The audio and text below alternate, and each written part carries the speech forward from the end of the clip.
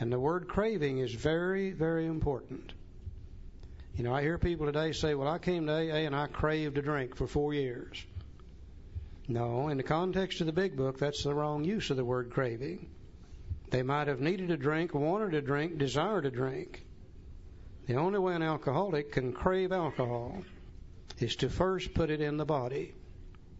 Then the physical craving develops, and then we can't stop and we end up drunk. So in the recovery section of the book, when you see the word craving, it's always referring to the body, never to the mind. We'll use the word obsession for the mind. The word craving is for the body. Now, he goes on a little further over on Roman numeral 28, and he talks about 5 different kinds of drinkers. Then he drives this idea of the phenomenon of craving home being an allergy one more time. Let's look at these 5 drinkers. He said the classification of alcoholics, this on Roman numeral page 28. The classification of alcoholics seems most difficult, and in much detail is outside the scope of this book. He said there are, of course, the psychopaths who are emotionally unstable. We're all familiar with this type. They're always going on the wagon for keeps, and they are over-remorseful and make many resolutions, but never a decision. We call that type 1. There is a type of man who is unwilling to admit that he cannot take a drink. He plans various ways of drinking. He changes his brand or his environment. That's type 2. There is a type who always believes that after being entirely free from alcohol for a period of time, he can take a drink without danger. Type 3. There is a manic-depressive type who is perhaps the least understood by his friends and about whom a whole chapter could be written. That's type 4. I always thought I was the next one, type 5. So then there are types entirely normal in every respect, except in the effect alcohol has upon them. They are often able, intelligent, friendly people. God, I like that. Wasn't that great? Any more type 5s in the room tonight? Yeah, a whole bunch of you. Now he makes his point one more time. All these and many others have one symptom in common. They cannot start drinking without developing the phenomenon of craving. This phenomenon, as we have suggested, may be the manifestation of an allergy which differentiates these people and sets them apart as a distinct entity. It has never been, by any treatment which we are familiar, permanently eradicated. The only relief we have to suggest is entire abstinence. Now, I think what he said is this, that if all we alcoholics in this room tonight should take a drink, God forbid that happen, but if we did, we would not all react just exactly the same. In just a little bit, one of us would be crying in our beer, oh, boo-hoo-hoo-hoo, the world's not treating me right. In just a little bit, one of them will be up here on this stage hooping and hollering and dancing and cutting up and having a hell of a good time. In just a little bit, there'll be 2 over in that corner getting in a fight just sure as anything. Look over here, there'll be a couple, one putting the make on the other. We tend to do that too when we drink. We would do many different things. But if we're a real alcoholic, there's one thing that every one of us would do. We would start looking for a second drink. The phenomenon of craving has taken over now. The allergy has manifested itself, and now when we can't stop, we've got to have a third drink. And a fourth and a fifth and a sixth and an eighth and a 10th and on till we're drunk, sick, and in all kinds of trouble. Now, it really doesn't make any difference whether we're born with it or whether we drink ourselves into it. I was born with it, I'm sure. First drink I took at age 14, the allergy presented itself that night and I got drunk. Every time I drank, I got drunk. I drank 26 years. I don't ever remember taking one drink of anything that had alcohol in it. It always led to 2 to 3 to 6 to 8 to 10 and etc. Some of you, I'm sure, drank with safety for several years. But somewhere you crossed the line. And the same thing began to happen to you after several years of drinking that happened to me from the very beginning. But what difference does it make? The fact is, that's the way we are tonight. I know that's the way we are tonight, too. Because if we were not that way tonight, we wouldn't be in this room tonight. If you and I could drink without getting drunk, where would we be? We'd be out there drinking without getting drunk. But you see, we can't do that. That's what we've got in common in the fellowship of Alcoholics Anonymous, is we can't drink without getting drunk. Now, back in the 1930s, this was the doctor's opinion. In the 1930s, they knew very little about metabolism. Today, they know lots about metabolism. Today they know that if you put anything in your system, such as a piece of bread or a piece of beefsteak, that the mind and body recognizes what that is. Certain organs of the body begin to produce some things called enzymes. They attack that food and begin to break it down and separate it into usable and non-usable items. What the body can use, such as the proteins, the amino acids, the vitamins, the body will retain. What it can't use, it will dissipate through the urinary and intestinal tract. They call that metabolism. Today, they have proven that the doctor's opinion is no longer just an opinion. It's actual truth. Now, we're going to look at a little picture here for just a minute. And I want to stress that this is not AA information. AA won't get involved into why we're allergic because that might bring controversy. But this information presented to us a few years ago by members of the medical profession is so interesting and has such depth and meaning for people like us, I think we would be remiss if we didn't look at it. So let's look at it for just a moment. In the center of that picture, there's 9 people there that drink safely.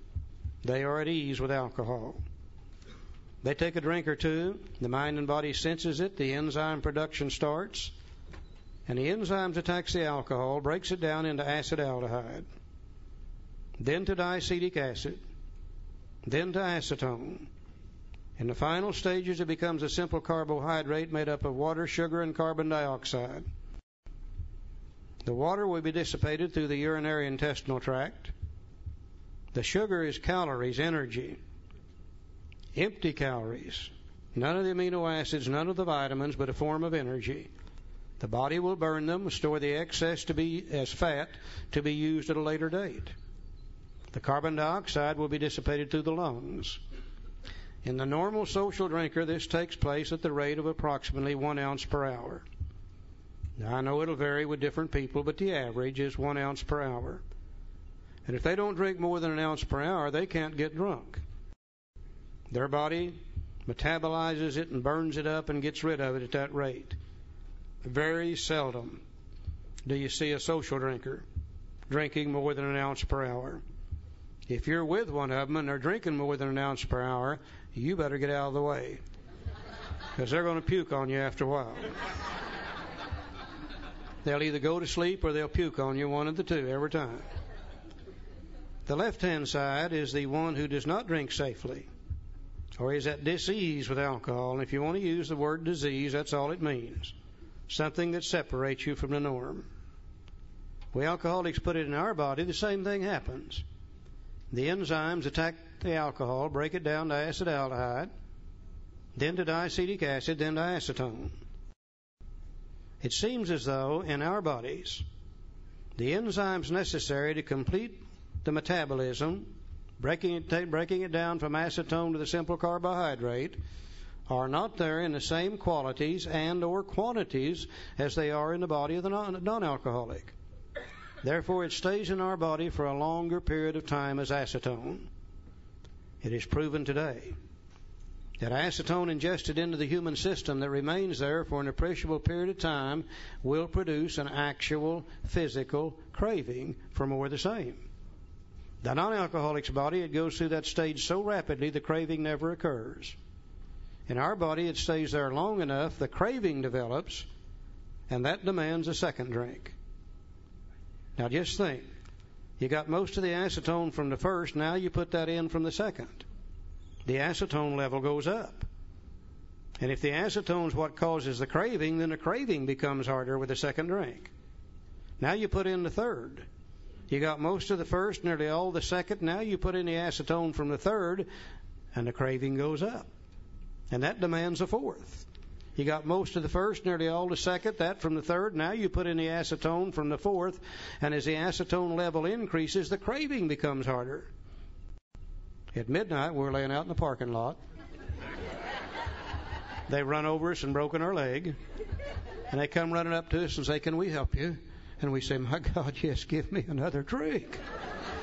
You see, we're craving it harder at midnight after 30 drinks than we were at 6 in the evening after 2 drinks. That explains to me why I never got enough. Hell, I drank 26 years. I never did get all the alcohol I wanted. I got a hell of a lot more than I needed, more than I could stand, but I never got all I wanted. Because the more you drink, the higher the craving, the higher the craving, the more you want, the more you want. It's just endless. Now, if this never got any worse, we could probably learn to live with this situation. But we know not only do we have an illness, we have a progressive illness that always gets worse and never better. Today we know that as we drink, the more we drink, the longer we drink, the more tissue we destroy. Alcohol is a destroyer of human tissue.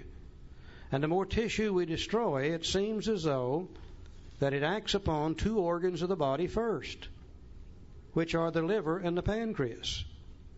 Now today we know that the organs of the body that produce the enzymes necessary to metabolize alcohol are the liver and the pancreas. And as we drink and as we damage them, the enzyme production becomes less and less. The craving becomes harder and harder, with the resultant drinking becoming worse and worse. We know also that the body begins to shut down on the production of everything as we get older. Now, I wish that were not true, but believe me, it is. I'm experiencing lots of that. If I should take a drink today after 20-some-odd years of sobriety, I wouldn't start where I left off 20-some-odd years ago. The craving would be harder, the drinking would be harder, and the resultant trouble would be harder due to the aging factor. So not only do we have a physical illness, we have a progressive physical illness due to two factors, damage to the body and also due to the aging factor. Now that I see that, I can accept the fact that I can no longer successfully drink alcohol. Until I could see this, I knew there had to be a way I could drink without getting drunk.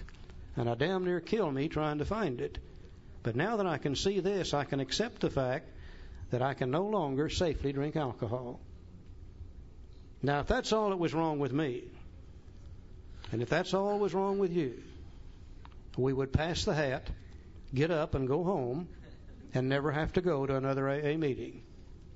But you see, that's just half of my problem. The other half is right up here in my head.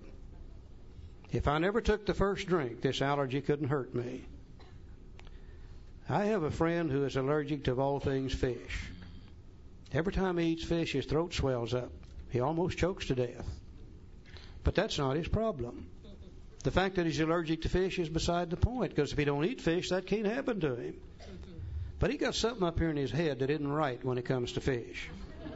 The switch doesn't close, or a light bulb doesn't come on, or something. He's 3 French fries short of a Happy Meal. Yeah. From time to time, his mind tells him that it's okay to eat fish. And he'll eat the fish. His throat swells up. He ends up in a hospital every time. And I'll bet it always starts like this. Well, I haven't had any fish in 90 days. Surely I could have one piece of fish. Or it says it's that orange roughy I've been eating. If I'd eat nothing but halibut, it'd be okay. Or it might even say it's them damn people I've been eating fish with. If I just changed my crowd, whatever the reason, his mind gives him permission to do so. Now, I'm the same way when it comes to alcohol.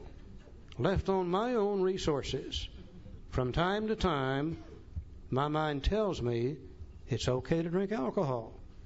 Then I take the drink and then the allergy takes over. So the real problem centers in my mind rather than my body. Let's look at the mind for just a few minutes, and then we'll be through for the night. Charlie said the doctor said he has never been by any treatment which we are familiar permanently eradicated. The only relief we have to suggest is the entire abstinence. In other words, if we have an allergy to alcohol and we crave more when we drink, he suggests we don't drink. And that's the end of that. So now we're going to talk about the most dangerous part of the illness. And the most dangerous part of the illness of alcoholism is when we're not drinking. You know why it's the most dangerous part of the illness? Because we're thinking about drinking. So let's move back now to the Roman numeral page 26, and we're going to start talking about the mind, twofold illness. We talked about the physical allergy in great detail. Now we're going to talk about the obsession of the mind. It's in bottom page, Roman numeral page 26. It says men and women drink essentially because they lack the effect produced by alcohol. Now, many alcoholics are highly offended when you say that. They say, no, that's not the reason I drink. They say the reason I drink is because I love the taste of alcohol. I wouldn't argue with them whether they do or not. I love the taste of cold beer. I always have, all my life, as far back as I can remember. I also love the taste of Cold Mountain spring water. I never did sit down and drink a case of Cold Mountain spring water.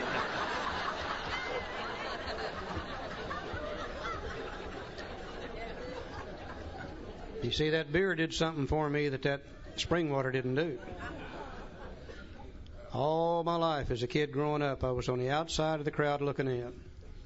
Always wanted to be a part of and knew I could not be. Always knew that whatever I said, whatever I did, it would be the wrong thing. People would laugh and I would be embarrassed. You ladies, I couldn't even get around you. If I got around you, I would just absolutely, completely tongue-tied you. Scared me to death. One night somebody gave me a drink of moonshine whiskey, and all those fears disappeared. And I was allowed to ask a girl to dance with me for the first time in my life. I was allowed to take her home from the dance for the first time in my life. We got in the back seat of a 36 Chevrolet, and I was allowed to do some things I'd been wanting to do for a long, long time. I loved what alcohol did to me, for me, not to me, but for me. Now, if it gave me a slightly tipsy, out of control, beginnings of a nauseous feeling, I wouldn't love that. But you see, it gives me that great, exciting, in-control feeling and allows me to function in a manner I'd never been able to function before. Men and women drink essentially because they like the effect produced by alcohol. I think that we can all pretty well identify with that effect in the beginning. I certainly had that same effect, drink it for the same reasons.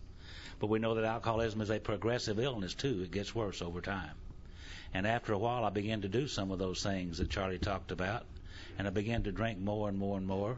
And I began to wake up some mornings with a little guilt, shame, and remorse as a result of things that I was doing while drinking. And that brought on more drinking, and I had to drink to get rid of those feelings, so another effect by which I drank. And as the years and time went by and the trouble that I had in my life went by, in the end, I drank for the sickest effect of all, which is total oblivion. And there's only one thing wrong with oblivion, though, isn't there?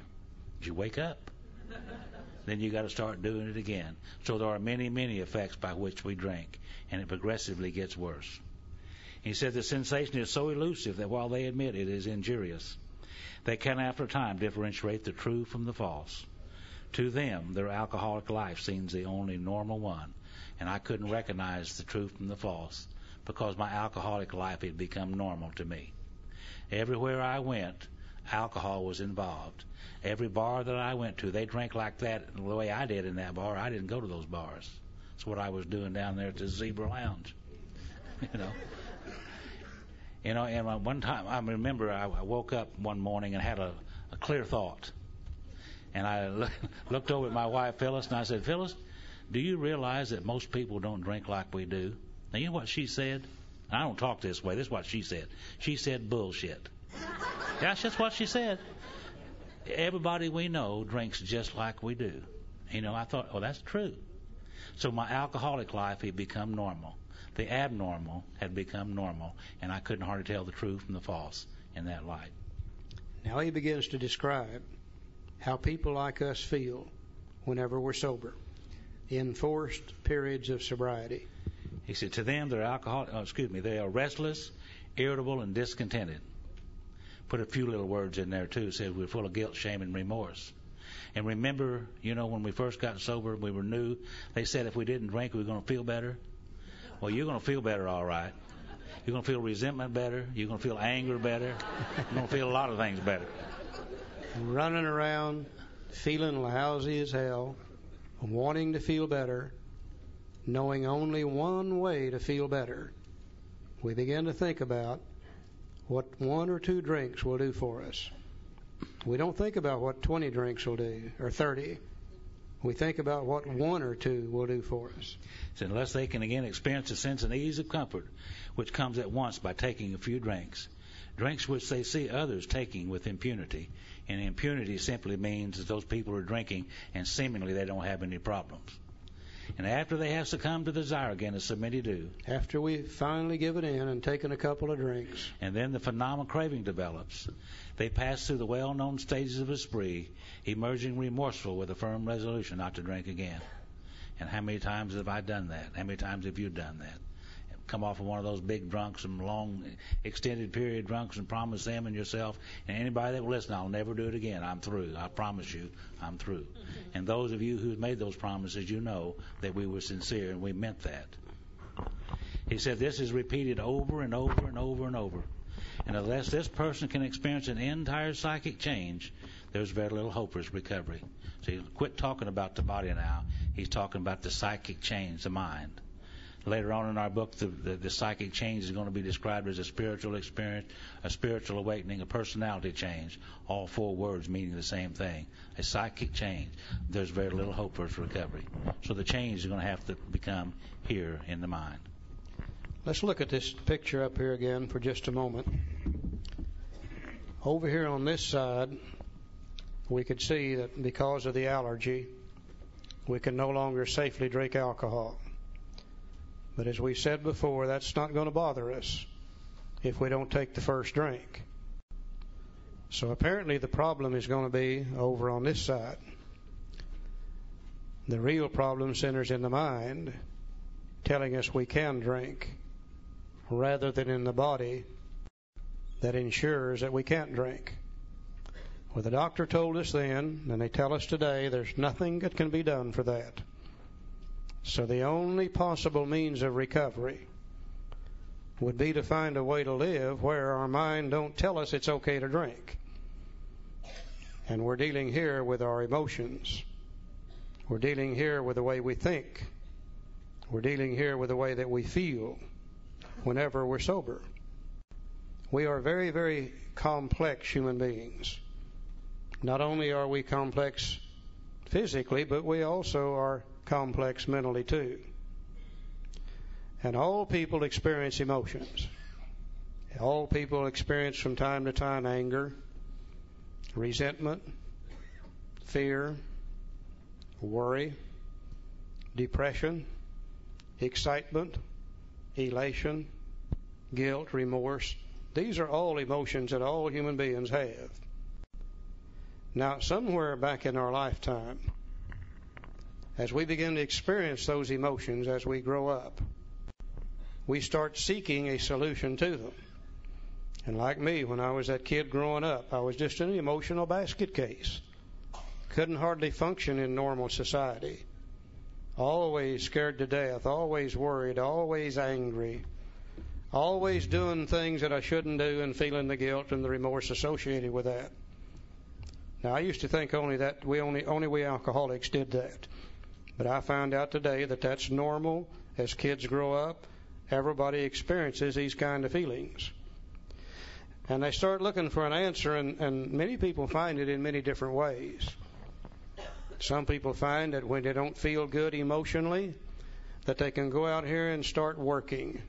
And the excess work seems to make them feel better. Some people find that when they're emotionally fouled up, they can eat certain foods, and that seems to make them feel better.